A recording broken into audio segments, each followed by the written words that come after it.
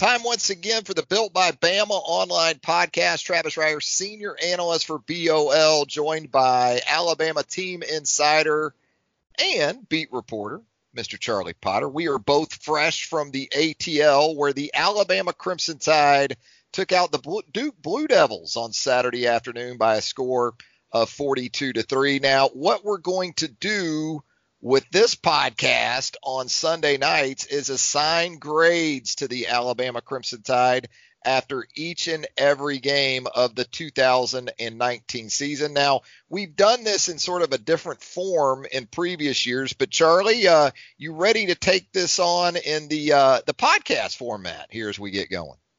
Yeah, I think so. I think it, with you not being able to talk back and forth instead of just typing back and forth, it'll make for some more enjoyable banter. So, yeah, I think this should be fun. You saying you didn't enjoy the Facebook Messenger approach that we took in what now seems like the snail mail years now, doesn't it? It does. I think this will be much quicker. You can get to another game week much quicker and maybe get to the end of this Oklahoma game, which it looks like Jalen Hurts is lining up for the Sooners. Yeah, we're doing this early third quarter, Oklahoma and Houston. And if you're wondering what kind of start Jalen Hurts was going to get off to as the starter for the Oklahoma Sooners, it's been fabulous. It's been outstanding. Jalen with a little bit of a statement here in that he again, as both Charlie and I suspected, right, Charlie, a year or so ago, that this guy could get it done at a lot of different places, and he's showing, at least in week one, it's a long season, we understand that, but in Lincoln Riley's offense, Jalen Hurts with both his legs and with the improvement he's made as a passer in the last year or two, putting up some huge numbers in Norman. But let's talk some Alabama Duke. Let's get into some grades, Charlie.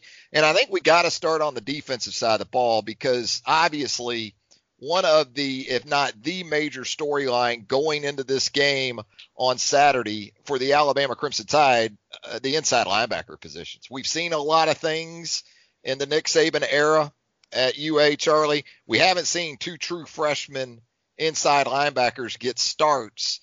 That's what happened with Christian Harris and Shane Lee in the season opener. And Charlie, I'd like to get your thoughts first on how you thought these guys sort of handled the moment, because that's what I was most interested in early in the game. You knew they'd be prepared. You knew Pete Golding, that defensive staff, would have them covered, perhaps even scale some things back, make it a little bit easier on them. But again, just a different situation. You're playing in an NFL stadium. You're playing in front of a big crowd. This is a different level of football. What did you think in terms of their composure, their mindset, those type of things to start the game? Yeah, I agree with you that, I think this was the biggest question mark, the biggest concern entering this game. But as the game started, as it went along, that thought kind of disappeared. You quit thinking about, how are these freshmen going to look? And you just kept thinking, wow, you just kind of forget that that's what they are out there, true freshmen, because they didn't look like it, to me at least. With it being their first college game, there's probably some jitters. They probably feel a tremendous amount of pressure because of the fact they both have to go out there and perform and line up the defense, a bunch of guys that are older than them, and get them in the right spots. But I think they handled it well. They faced some stuff that I'm sure they didn't prepare for in the summertime, because we saw Duke run some option stuff and throw some things at them they didn't prepare for. But I thought they both played well. They both flew to the ball, which, that's really – I know that we talk about the command and the kind of that alpha mentality that those linebackers have in the middle of the defense. But when it comes to on the field play, that's the one thing that sticks out to me about an Alabama inside linebacker is how quickly they run to the football. And I think both of those young guys did. It seemed like they were around the ball all night long. Shane Lee had a huge stop on fourth down following the Jerome Ford fumble and forced a turnover on downs. And Nick Saban, David Cutcliffe, the players after the game were all really complimentary of the way they prepared during the week and the way they performed in the game. So I think going into it, yes, it was the biggest concern, but I don't think Alabama Alabama fans are anywhere near as concerned as they were maybe 24, 48 hours ago about that duo. Yeah, Duke hit a couple of plays against both Shane Lee and Christian Harris in a couple of different matchups there in the first half. But look, we saw big plays against Alabama's linebackers in certain situations a year ago with experienced guys. So all things considered, absolutely. I thought both Shane Lee and Christian Harris handled everything. They didn't panic when Duke really started to show multiple looks and formations and motions and all those things that you expected David Cutcliffe and the Duke staff to put in front of them. You touched on Shane Lee's stop there, assisted stop on the fourth down after the Jerome Ford fumble. That was obviously big. I thought Lee had a nice sequence late in the first half where he made a play in coverage, made a nice tackle in the flat, and then followed that up with a tackle of Quentin Harris on a quarterback draw. And those are the things you wanted to see from Shane Lee. Could he play sideline to sideline? Could he handle himself in space against a quarterback on a draw type situation? I thought both guys were really, really good. Sort of in connection with that, the outside linebackers, you look at pass rush stats first and foremost with those edge defenders, probably to a fault at times. But that was an interesting dynamic, too, because we didn't see Terrell Lewis to start the game. We did see Anthony Jennings. That was going to be the case regardless. Anthony Jennings is going to start football games at outside linebacker as long as he's healthy. But we did see Christopher Allen in there with Anthony Jennings in the first quarter. Terrell Lewis, though, wastes no time making his presence felt there in the second quarter. And from there, I thought the outside linebackers were helpful, too, to some of those inside linebackers, especially in the run game. Yeah, definitely. I think Anthony, he's a player that I think he played well last year, but that knee was always just kind of sitting in the back of his mind. And you saw early on, Anthony Jennings was pushing guys back with ease. Those Duke offensive linemen and tight ends, he was just kind of getting in the backfield. And I know they didn't get the kind of production from a sack standpoint that they may have wanted. They only had one sack, and it was from Terrell Lewis. It was the third play of the second quarter for the defense, and he made his presence felt really early. But I think those guys, they played well. The three that we saw on the field were the three we expected to see. I was curious if maybe they rolled a fourth out there and who it would be.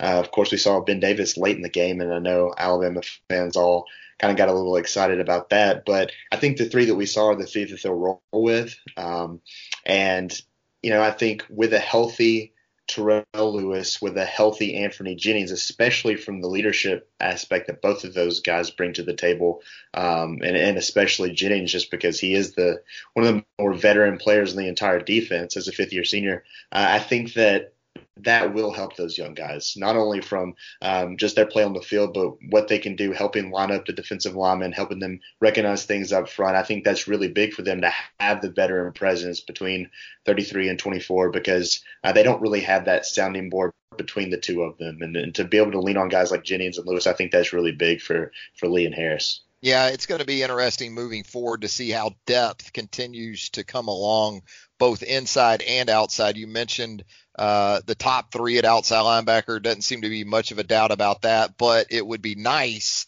to have a fourth guy come along, especially in the pass rush. Maybe that's King Wakuda as we look down the road more. Inside linebacker, guys like Jalen Moody, Markel Benton we saw in the game as it moved along. We saw Ali Cahoe, Charlie, but it was probably more as a fullback and a special teamer as anything else. Yeah, definitely. And, that's something I saw a couple people mention on Twitter, because Alabama fans are so used to seeing those big 300-pound defensive tackles line up at fullback. We've seen Mack Wilson do that as well. Mack Wilson caught a touchdown against Kent State, and I'm sure he had social media content for the next several months after that. But, no, Ali Cahoe, I think he did a pretty good job at fullback. I know he's glad to be out there on the field, and for a guy that's kind of been up and down throughout his career, that's probably a confidence booster for him. And we know what he can do on special teams. He was, a spark for Alabama as a true freshman last year. So, depth there is about what we expected. I think, Markel Benton or Jalen Moody will be the next guy up. But, if these two freshmen can stay healthy, they're going to be really tough to get off the field. And, if they continue to progress and play the way they did in this opener, that's going to be the future of the position for a long, long time. I'm assuming it's an A for the linebackers for you, or what do you got? What do you got there? Yeah, I'm probably going to go with an A. I was thinking about it, and if this had been, Alabama opening the season against New Mexico State, I think I might have gone with a B plus, just because there were some mental errors, but that was to be expected. I do think they went out impressed, kind of relieved some stress, I think, for a lot of Alabama fans. And the fact that it was in an NFL stadium, it wasn't a sold out crowd, even though that's what it was announced in the press box. There were plenty of empty seats, but in that setting against a Power 5 team that, that the competition is a little better than maybe a group of 5 or FCS team or anything like that. That's why I would go with the A, just because of the competition. Because Duke, I know they didn't have Daniel Jones at quarterback, but Duke's a pretty good football team. So I think that leads me to give them an A, and I'm sure we'll have plenty of more of those to go out to them as the season rolls along. Yeah, I've got an A as well. You hold Duke to a little more than 200 total yards.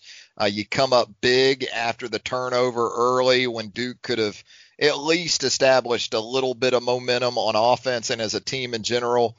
I got it as an A for the linebackers. Let's talk about the defensive front, the guys that worked alongside those outside linebackers and in front of those freshman inside linebackers. Another true freshman making headlines, and DJ Dale getting the start at nose tackle, Raekwon Davis and LaBryan Ray, a couple of program vets at the defensive end spots.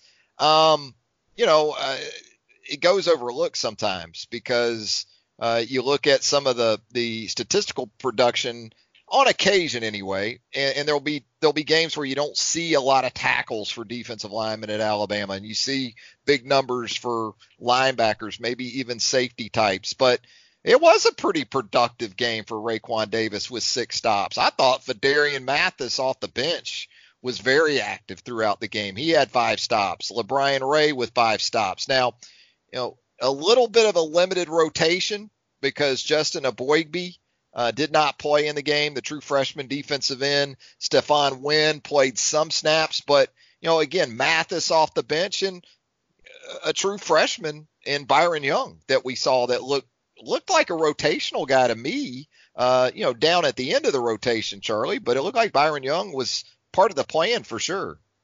Yeah, he did. I'm curious to see if that'll still be the case once Aboigbe gets back. But I think the defensive line, played pretty well. You're right when it comes to a statistical standpoint. It's not going to jump off the page. There were games last year where Quinton Williams was leading the team in tackles. But I think Raekwon and LaBryan Ray and DJ Dale especially, they were able to get pretty good push. Looking back at the game, that was pretty apparent that Alabama's not going to be hurting from a pass rush and just a push standpoint up front. I think DJ Dale can provide an interior pass rush, and they can be disruptive, which will, I know we've talked about it a lot, but that will help those young guys behind them to clear running lanes for them and to make tackles. So I thought the defensive line played pretty well. And yeah, when you mentioned Phidarian Mathis, everybody was, paying attention to DJ Dale. I think eyes were on Raekwon Davis just because he didn't have the kind of year many envisioned he would last year, and LaBryan Ray stepping into his starting role for the first time. But you looked out there, I saw a lot of 48 on the field, and I think we'll continue to see that. I think this defensive line will be a little bit better whenever they have a guy like Aboigbe that's healthy, because it's been pretty clear even back in the spring that he's going to be a guy that's going to be a factor. And I think Stephon Wynn could be a nice option at nose tackle once he's closer to 100%. I think he's healthy, but he's been dealing with that injury in the preseason. So I think overall the defensive line played pretty well. You look at Duke's rushing yards; they were able to accumulate 107, but they had 32 attempts at it as well. So just about 3 1/3 per touch. So I think overall, with the whole entire defensive front, Alabama has to be pretty pleased. Yeah, I think the goal for Alabama was to make Quentin Harris have to make plays from the pocket, and they succeeded in doing that. It took a little bit of time. And it certainly helped once the offense got going and was able to put some points on the board and take a semi-commanding lead to get Duke out of its comfort zone. Duke wanted to keep that game as much about those two running backs as long as possible. And I thought Alabama's front and the linebackers were good enough to force the Blue Devils out of that approach. You look at the pass rush numbers, just a couple of sacks for Alabama in the game. And as you mentioned, one of those coming from an outside linebacker in Terrell Lewis. But all in all, a solid start. I'd probably be inclined to go more B plus for Alabama. And that probably has as much to do with the previous standard that guys like Quentin Williams, Deron Payne, Jaron Reed, Ashawn Robinson, Jonathan Allen have established than anything else. Yeah, that's what I had it too, as a B plus. I think the defense overall had a really good game. I think Quentin Harris and some of the things they threw at them with the option plays caught them off guard, but I thought they adapted well. I think for an entire defense that was led by some true freshmen, I thought they all came together. The communication seemed to be pretty well, and especially the guys up front, they did their job. So it wasn't a stellar game, but it got the job done. There weren't many busted assignments, and I think a B plus is pretty deserving for them. Yeah, DJ Dale, first game, first start, first tackle for loss, all on the same play. First TFL for the true freshman nose tackle. And look, we talk about the pass rush, but the bottom line was that Quentin Harris took a number of shots down the field from about the second quarter on. But it wasn't like he was standing in the pocket for 3.5, 4 seconds. I mean, they were predetermined shots in which he was going deep. And so the ball was coming out pretty quickly, even for some vertical throws. So I'm not going to ding Alabama's front or pass rush too much for that. Let's talk about the secondary, Charlie. That was another highly anticipated area of this team, perceived to be a real strength for Alabama with Trayvon Diggs healthy, with Josh Jobe coming along at corner, Patrick Surtain going into his second season there at the corner and star positions.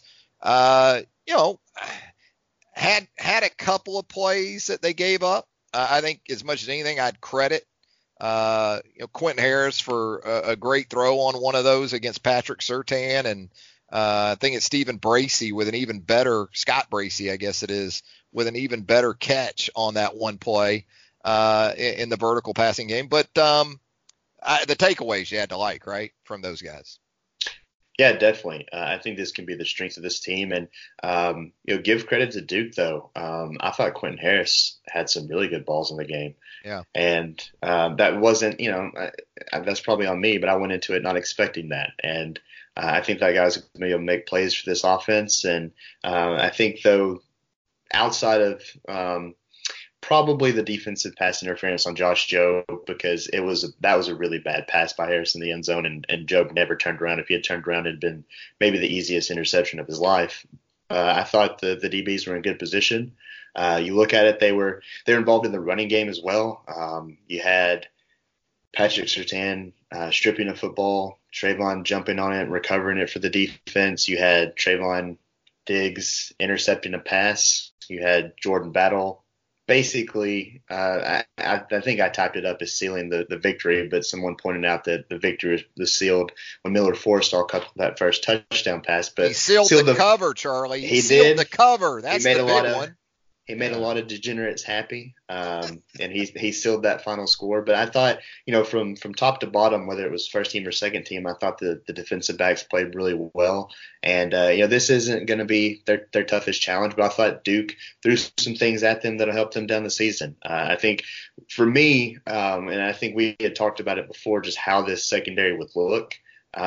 We didn't see a lot of Shaheem Carter, and that's a bit of a surprise just because of the praise that he's gotten all preseason, what we've seen from him in the past. Looks like he's going to be kind of reserved to dime packages, and they'll see more of that in the future. When they go to against A&M and teams that are going to be more inclined to pass the ball, I think we'll see more of number 5 out there. But it looks like Jaron Baden has come along, and that's good news for the defense, though, because that gives them more experience and a lot more versatility in that back end for sure. Yeah, Yeah, history tells us you're going to need more than six to have a really good, or you're going to need six to have a really good five, which is mostly what Alabama plays in that nickel package. And to have a guy like Shyheim Carter, at least for now anyway, as their sixth guy who can help at so many different spots, as we talked about, makes him extremely valuable. But yeah, I mean, Duke was aggressive. I thought Alabama was aggressive in its approach to man coverage. Played a lot of man coverage. That's not a big surprise when you talk about Alabama secondaries under Nick Saban. Trayvon Diggs had a beautiful interception after giving up the deep ball earlier in the game. As you said, comes away with a couple of takeaways in the game on Saturday. You got to see a lot of different guys in there. We saw some of those true freshmen, Scooby Carter, in the game. We saw, I guess, Marcus Banks late, Jordan Battle with the interception that you talked about, DeMarco Helms, another one of those true freshmen. I believe Jalen Armour-Davis was on the field. So you also got to look at that next wave of defensive backs. But, between the pass interference flags, you had a couple of three of those. Really only had one explosive play on the outside. It's an A- for me for the DBs. I mean, if you play that much man coverage, and considering, kind of who the PI came against and when it happened, I'm probably not going to break out the red pen too much on the secondary Saturday. Yeah, we're echoing each other because I was going with an A-, and one thing that we haven't really mentioned, I thought was one of the biggest takeaways for me, is I thought Xavier McKinney was probably the best defensive player on the field, or at least he had the best game. I don't want to say he was the best defensive player. That's tough to do for this defense without Dylan Moses out there. But, he's an elite safety. He picked up where he left off last year. He stepped into that quarterback role, at the safety position and played really well. He led the team with 8 tackles. I think his performance, that interception by Diggs, and just the overall play of both groups, I would go with an A-. The flags are what draws it back from an A for me, but I thought the secondary played pretty well. Yeah, and when you got a guy like McKinney and you can play that much man coverage like Alabama played, now you've got that extra defender that you can roll up in the box and help out those inside linebackers, not only in the run game, but also in some of that short to intermediate passing game that they might find themselves matched up in from time to time. Xavier McKinney absolutely was very good. Also as a pass rusher, as a blitzer, as we saw on occasion on Saturday too. Now let's move to the offensive side of the ball, Charlie. And again, an area of great interest to us and Alabama fans, I'm sure, that offensive line, because you knew that 3 new guys were going to, or you at least felt pretty confident that 3 new starters were going to make their debuts in that capacity for Alabama in the game. A couple of guys that are new to the program entirely in Landon Dickerson and Evan Neal. Chris Owens got his start there at the center position. A little bit of turbulence early, I would say, and it wasn't always pretty really throughout the game. But, what were your thoughts on, I guess, the offensive line play in general, but specifically that interior trio? Yeah, I thought it was up and down. I thought Dickerson played pretty well. He looks like he's a guy that's going to be a pretty emotional player. We saw him on the ground a couple of times. We saw him lose his helmet a couple of times and have to go out for a game. But I think he's going to be a starter somewhere along that line. I think what's going to be interesting this week is to see if that maybe they tweak some things, because I think Evan Neal struggled a little bit. That's to be expected in your first start. But we saw him leave the game. It didn't look like it was really anything injury related. Nick Saban didn't bring him up after the game. We saw Emil Ekiyor join the first group for a little bit. And then, of course, Emil suffered an injury late in the game. It's a knee injury he had been dealing with in the past. But I think it was an up and down game. I think for me, probably the biggest negative, if you want to call it that, for lack of a better word, really was the offensive line. But more importantly, from a run blocking standpoint, I thought pass pro was okay. They kind of dusted themselves off a little bit early on. They gave up one sack, but I thought it was pretty good the rest of the way. But the running game in general never really got going. I know that Najee Harris and Brian Robinson sat for the first quarter, but that just seemed to kind of be, again, for lack of a better word, a weakness in this game. But I think that group, with the three new starters in the interior, with Neal at left guard, Chris Owens at center, and Dickerson at right guard, I think that's a solid group. But Alabama has options with Matt Womack. I think they can move Landon Dickerson into center if they need to. Of course, we always got to mention that Deontay Brown's going to come back after 4 games, but I think they'll improve. They're going to have a chance to do that and some work on some things and maybe some different groupings this week against a New Mexico State team. But I think for me, the biggest up and down area for this team in this game was the offensive line and the run game. I take it that we're in agreement then that neither of us believe that things are totally settled from guard to guard in terms of what we saw Saturday compared to what we might see even this week or a week later at South Carolina, and then certainly down the road when Deontay Brown returns.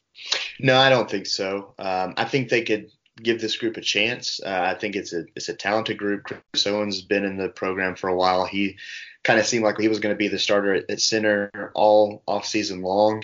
A guy like Landon Dickerson, I think, can play all 3 positions. So I think he's going to be in the mix somewhere. And again, I thought he had a pretty good game whenever he was in there, not on the sideline getting his helmet looked at or having to sit out. But I think Evan Neal will come into it. Now, he's obviously learning a new position, being a tackle in high school. But, they have options. Right now, they're a little bit handcuffed because it doesn't sound like Emil Ekiyor will be able to go this week. We'll see what Nick Saban says during his Monday press conference. But, a guy like Matt Womack, we saw them put him at left tackle whenever Alex Leatherwood left the game for a bit. We've seen him work at guard. He's a versatile player, an experienced player I think they feel pretty good about. So, during Monday's practice viewing, I'll be really interested to see if that first 5 is the same. And right now, even though I know we've mentioned the injury to Ekiyor, they do have the luxury of being able to move some guys around and tinker with it a little bit. Yeah, and that's not to knock on these guys too much because, again, with all that newness inside at the guard and center positions, you kind of had to figure Duke was going to look to take advantage of that with some games up front, with some blitzes, some different pressures, and they were effective, especially early in the game. But again, communication, recognition, with all of this, again, newness from guard to guard. Not a huge surprise. That said, there is a standard at Alabama, and whether it's your first start or your 31st start, the expectations are what they are. Had 3 holding penalties in the game on Alabama offensive linemen. 2 of them were actually enforced, and those 2 eliminated explosive plays in the passing game, so that wasn't good. I'm going to go with a C for the offensive line Saturday. Charlie, what about you? So I was going to go with C plus just because all right. I gave them the benefit of the doubt of 3 new starters. I thought that Duke did throw some things at them just like they did offensively. I think the defensive front likes to stunt and move things around a little bit. So I gave them the benefit of the doubt. And it is the first game. I know we go into it with preseason expectations, and a lot of that is just because we have an entire offseason to kill time. But I was really interested to see how this group looked, and it's obvious they have some things to work on, but you can obviously see the potential as well. So I'll go with C+. Yeah, I thought some of the most promising stuff came later in the game on Jerome Ford's touchdown run there in the fourth quarter. You had Darian Dalcourt, a true freshman, come in at center and absolutely manhandle one of Duke's inside linebackers, and also Kendall Randolph, a guy who's been around a couple of years now, working at the left guard spot. He had a pancake block on that touchdown run as well. So there were a lot of positives, and you saw Steve Sarkisian make some good use of Alabama's experience there with Matt Womack. Matt Womack was essentially a 6th offensive lineman throughout the game. I mean, we saw him with a pretty good bit of frequency for a guy that was technically a reserve. So It's not the end of the world. It's just the first game. There is still some cohesiveness that needs to take place, as we know. I'm sure that Kyle Flood would love to be able to settle on a 3 there from guard to guard, but it may take a little bit. And the good news is I think he's got plenty of quality options there at those spots. Charlie, let's move to the wide receivers and tight ends from Saturday's game. If you thought that Irv Smith Jr. and Hale Hentges, both moving on to the National Football League, would sort of take the tight end position out of the mix from a receiving standpoint, I guess we got our answer on Saturday. Not a prolific performance for Alabama's tight ends in terms of catches and yards, but you talk about touchdown conversion rate, pretty efficient, I'd say.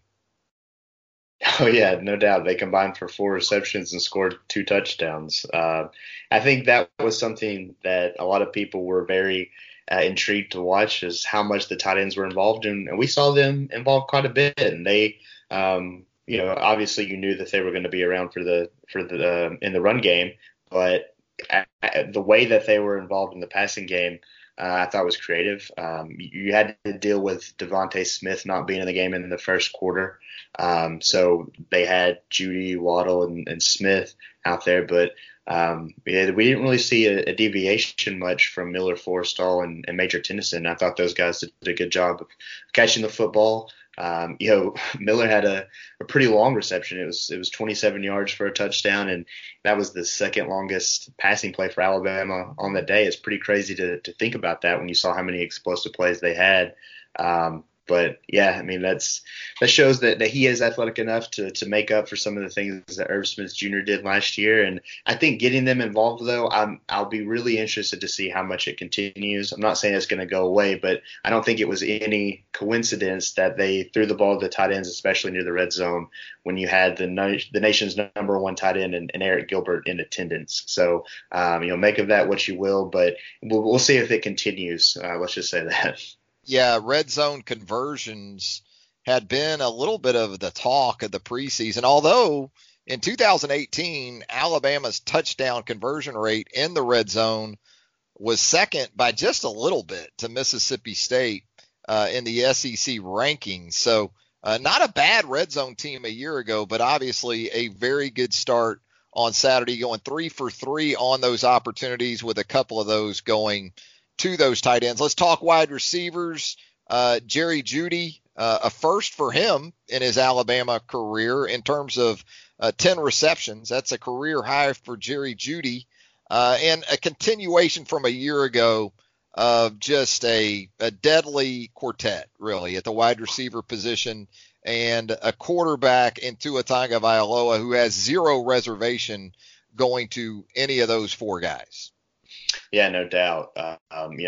You're right about Jeudy having a career high, and he was targeted 13 times. So, it's clear the chemistry and the relationship that they have. But Jalen Waddle, he was targeted less than half of that. He caught 5 passes and turned that into 90 yards. So, his explosive playmaking ability is still at an all-time high. And you could tell that this offense liked having all 4 of those receivers at their disposal, because Devontae Smith was heavily involved as soon as he was able to play in the second quarter. Henry Ruggs, 2 catches for 14 yards, but I thought Ruggs, like he always does a really good job in on the perimeter as a blocker for his teammates. And I think we knew what they had in those top 4 receivers. I was really interested to see, especially in the first quarter with Devontae Smith suspended, if they would go to the bench and who would that next guy up would be. And I don't want to say we didn't see it coming, but Slade Bolden was the 5th receiver. And I guess in that case it was the 4th receiver.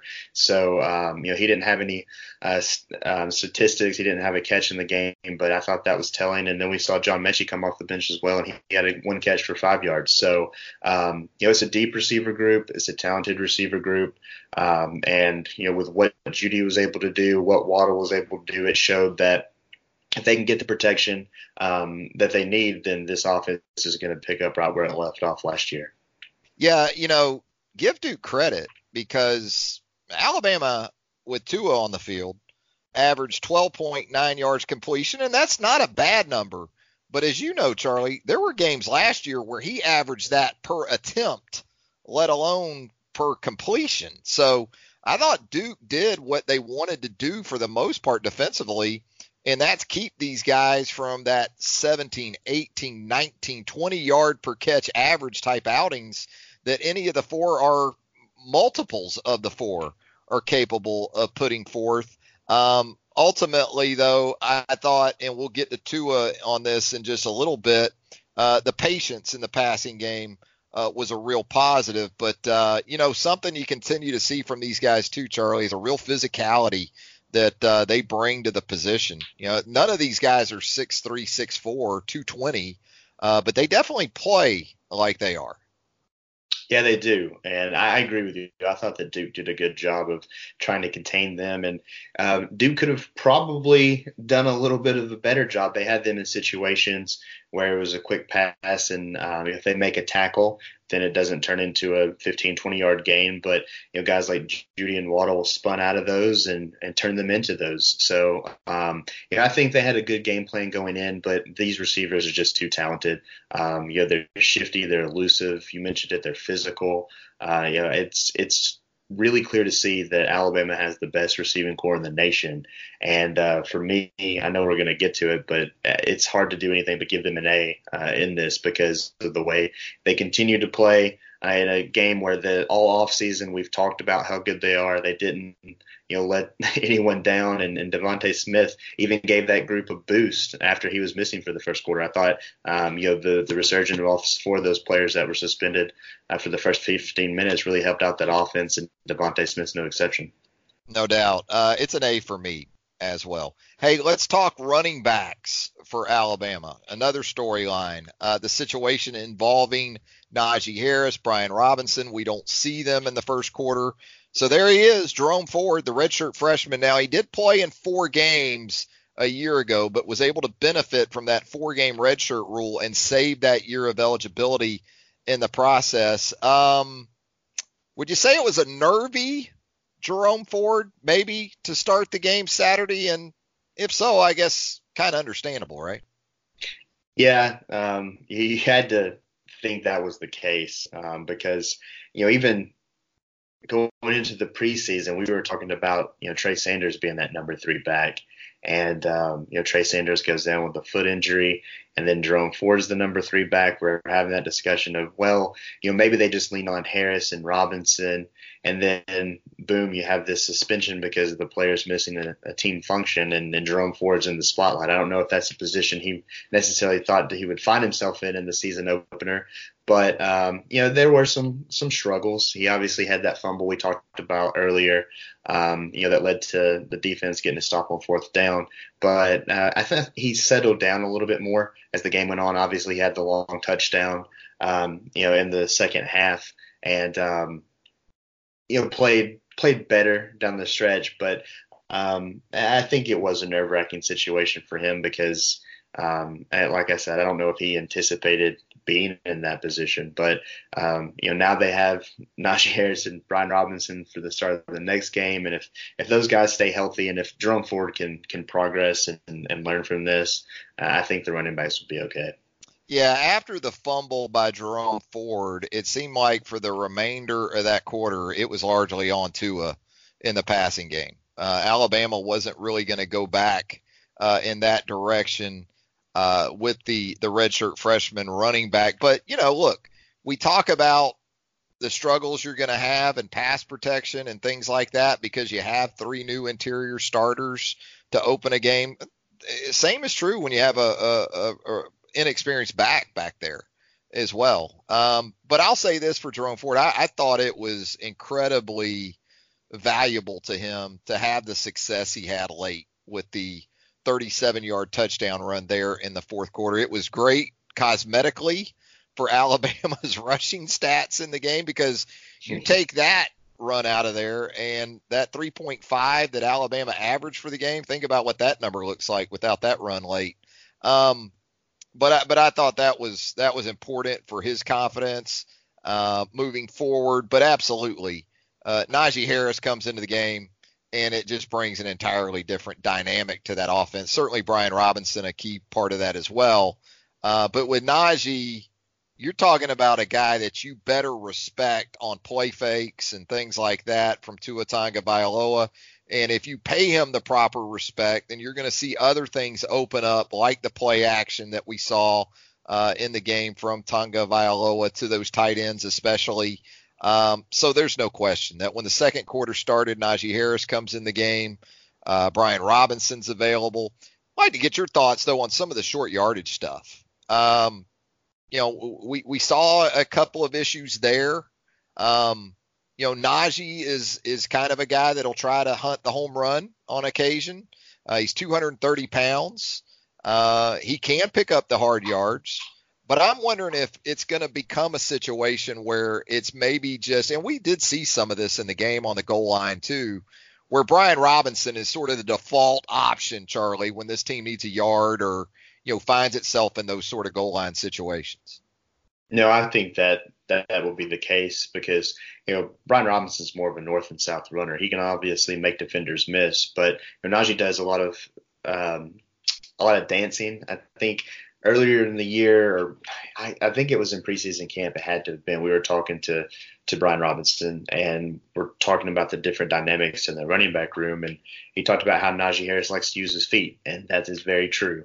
You can see that just from the way that he plays. And he can punish defenders, no doubt. But I think if he's more assertive and hits the hole, then Alabama will be better off and they're going to be able to capitalize on him in some short yardage situations. Otherwise, I think 24 will be in there on 3rd and 1 or, first and goal from the 2 or 3. And, we saw them down there. Brian Robinson got an opportunity and he scored a rushing touchdown because of it. So I think with the offensive line still kind of in progress and, obviously those two running backs are kind of new to the first team. I know Najee played a lot last year, but I think that'll improve. I think they'll figure out, the strengths of that. And I do think we'll see Brian Robinson in a lot of those situations, but I think with practice and, we didn't see him hurdle in the game. That's a step in the right direction. I think if Najee's patient, uses his eyes and sees what opens up in front of him, then if he just puts his foot in the dirt and goes forward, then he'll be a lot better off. Yeah, the jump cuts in short yardage situations don't always work out. Now, sometimes they do. And when they do, you can turn one of those situations into an explosive play. But maybe for the time being, we see more direct runs with Brian Robinson. I'll say this for Najee Harris. You look at his production in the game Saturday, 12 carries, 52 yards. That's solid enough. But again, and we'll talk about this with Tua and his numbers and what they actually could have been. And they probably ended up being about right because I think Alabama recovered from these mistakes on a couple of these situations. But, we talk about Jalen Waddle, 5 catches for 90 yards. Well, he lost a 30-yarder on a holding call. Same for Najee. They had the long reception there. It was 50-plus yards, I want to say, that Alabama lost to a holding call. There in the second quarter. So you clean up some of these mistakes and the production is going to only improve, I think, for some of these skill guys. But as a group, Charlie, what kind of grade you got for the running backs on Saturday? Yeah, I mean, it's tough because you had your 2 starters out in the first quarter, and that first quarter was pretty rough, especially for Jerome Ford.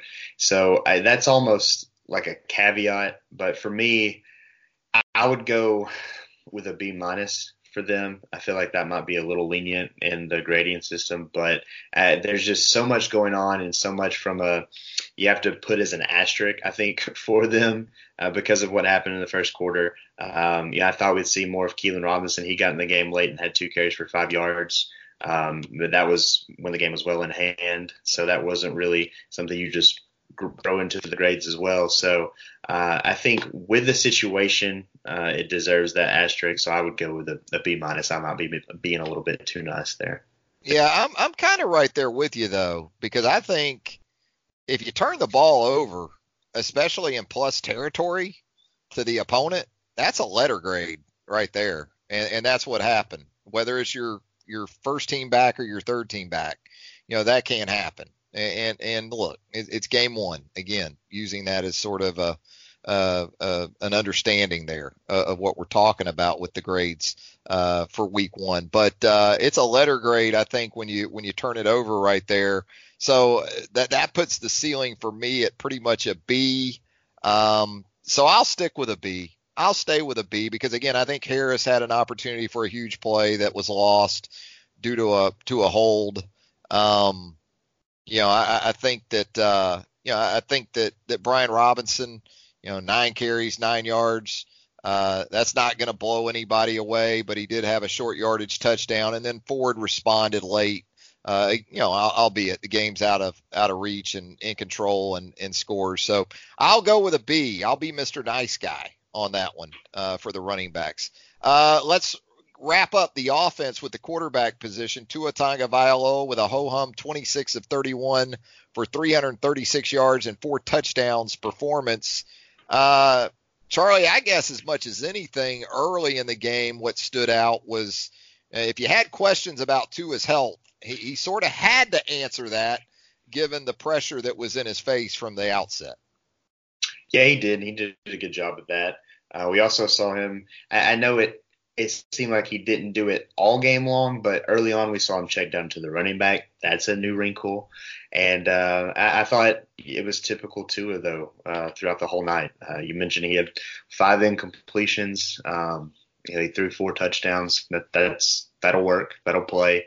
And I just think that he looks leaner. He looks healthy.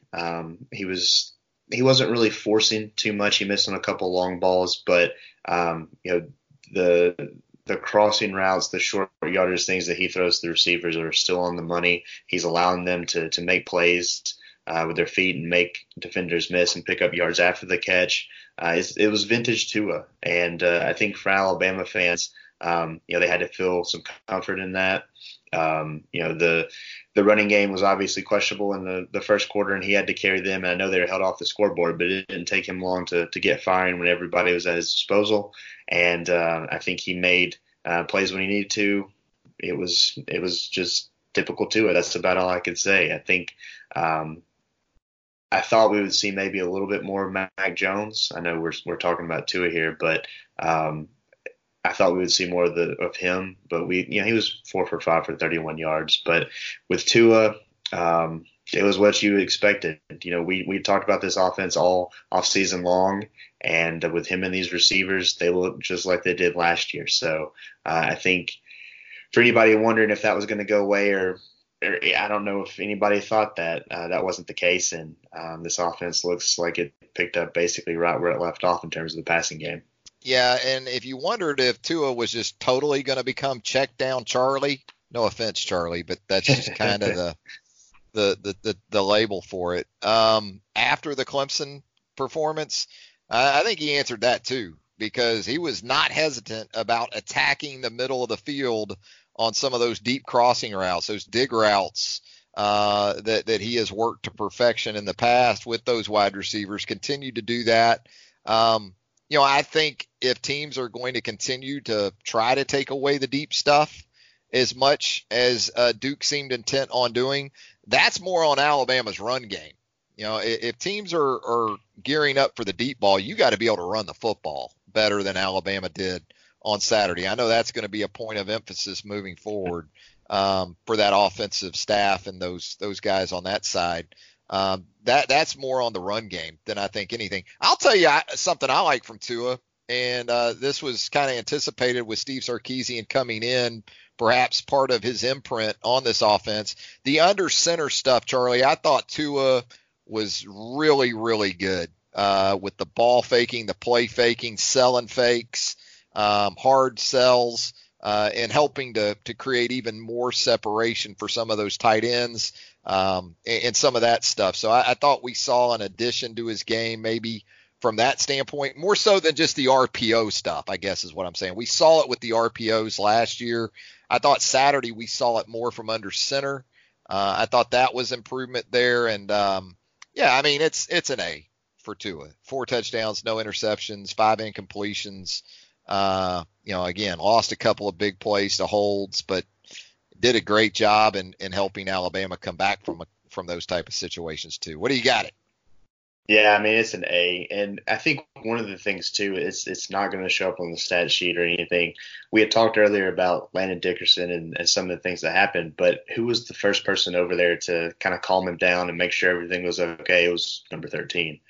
You saw, I know he had nothing to do with the play other than handing it off, but Tua went crazy on the bench and ran to his helmet to hold on extra points whenever his little brother was on the field for a touchdown. And just the fun that he has out there, the leadership that he brings, and the support he has for his teammates. I think that helps too, especially whenever you're off to a rocky start in the first quarter. So it's an A. It's an A from on the field, off the field, everything for Tua is an A. Yeah, not a bad debut for Talia. Come in, hand off to Jerome Ford, touchdown. That'll work.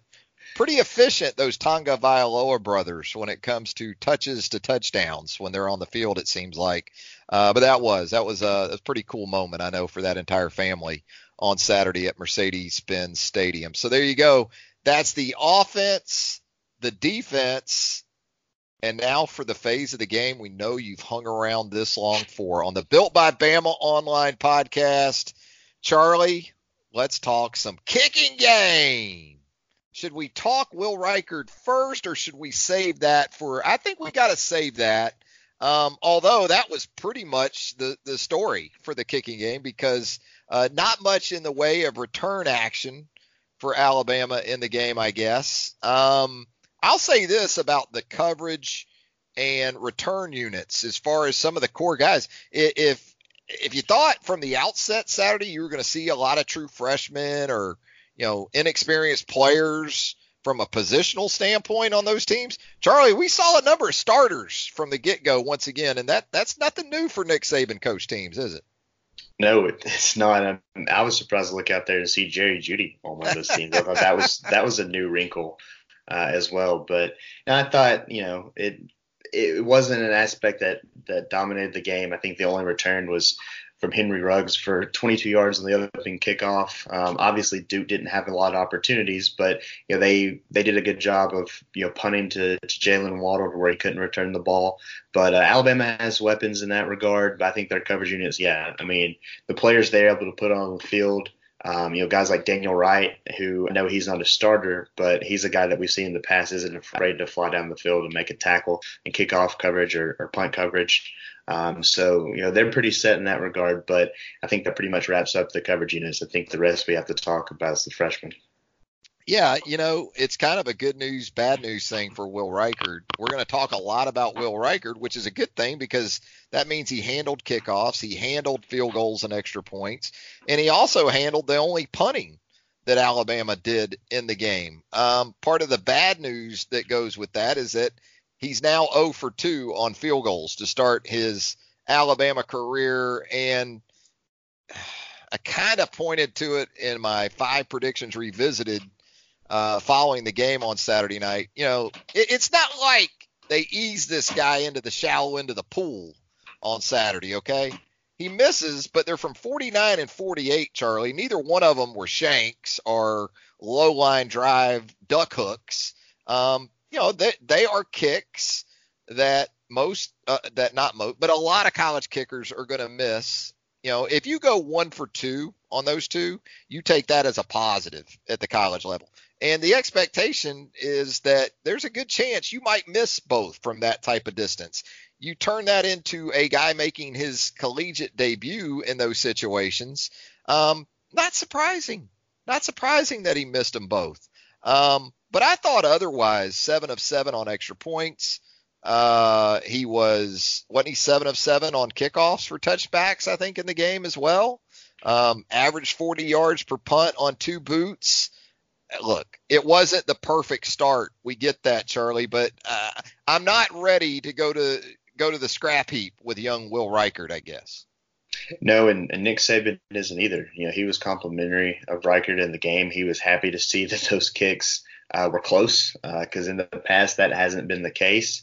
Last year the extra points were a struggle, and he was a perfect 6 for 6 in that regard. So I think that they take that as a positive. He wasn't needed to go and win the game. It was a good experience for him.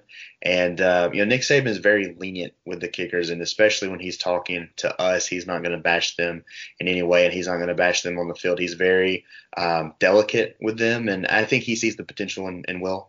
He's a player that did a lot of good things in the preseason, obviously did enough to win the starting job in all aspects of the kicking game. And, I think the leg that he has is shown in his kickoffs. That was an effective area of the game.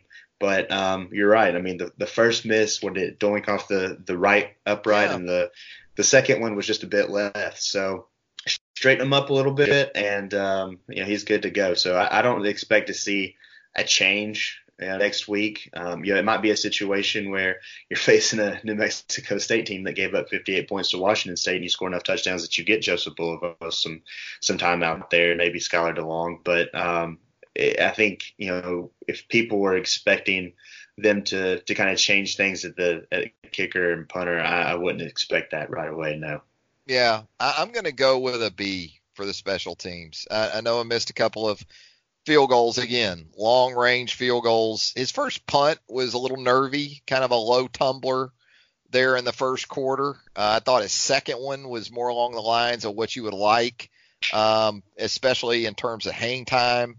So the guy's already a really solid specialist. And again, you're asking him to handle 3 different roles right now as a true freshman. So I think Will Reichard's going to be just fine in time. It's a B for me, Charlie. Yeah, I mean, I would probably go that route too. This one was the hardest one for me, just because there are 2 missed field goals, and that's not the end result you want. But I think I would probably go towards B- just for that. I do think that Will Reichard has a bright future. I know a lot of people are shaking their head and pointing to the kicker curse that Alabama kind of has. And that's expected, but I think that he'll be able to turn this around, straighten those kicks up, and do pretty good down the stretch. Yeah, if he starts missing multiples from inside 40, then, yeah, we can probably have more of that conversation perhaps with Will Reichard. But when he's missing from 48 and 49, maybe get him a few more. And here's the thing. If you're Alabama, you don't want him kicking red zone field goals. So, if you're taking care of business in the red zone, then a lot of his attempts are going to be from long range, and he's certainly talented enough to make those. And we just, if you're Will Reichard and you're listening to this, we just want to let you know, Will, stay away from social media. Just entirely stay away from the old social media. Charlie, that's going to do it for grades from Alabama Duke. Big week coming up in terms of Alabama, I would say more from an Alabama standpoint, because this is not an opponent coming in here on Saturday from Las Cruces, New Mexico, and the Aggies in New Mexico State that is expected to push Alabama at all. It's a paycheck. It's a guarantee game that you pay an opponent $1.7 million to come to Tuscaloosa to play. So what do we got early in the week? Nick Saban Monday, players Monday, Tuesday. How's the schedule setting up for early in the week? Yeah, we'll have Saban at noon on Monday, followed by players. Should have 3 or 4 of them almost immediately after him. And then practice. Tuesday will be players at 1, and then practice. And then Wednesday will be Saban on the teleconference at about 10:40, and he'll have a post-practice press conference following a Wednesday practice. And, of course, you have the radio show on Thursday and then game on Saturday, and that's the week. And we got coverage for you throughout the week at BamaOnline.com. Charlie's going to have player reaction, Nick Saban comments. He's going to have his practice updates Monday through Wednesday. We're going to have practice video. We're going to have instant analysis. Kirk McNair doing his thing on the website as well. It's the Built by Bama Online podcast. If you haven't already, again, we'd really appreciate a subscription wherever you consume your podcast content, maybe a review while you're there as well. For Charlie Potter, Travis Reier, the BamaOnline.com staff, thanking you once again for joining us here on the podcast. Keep it locked to BamaOnline.com for continuing coverage of all things Crimson Tide.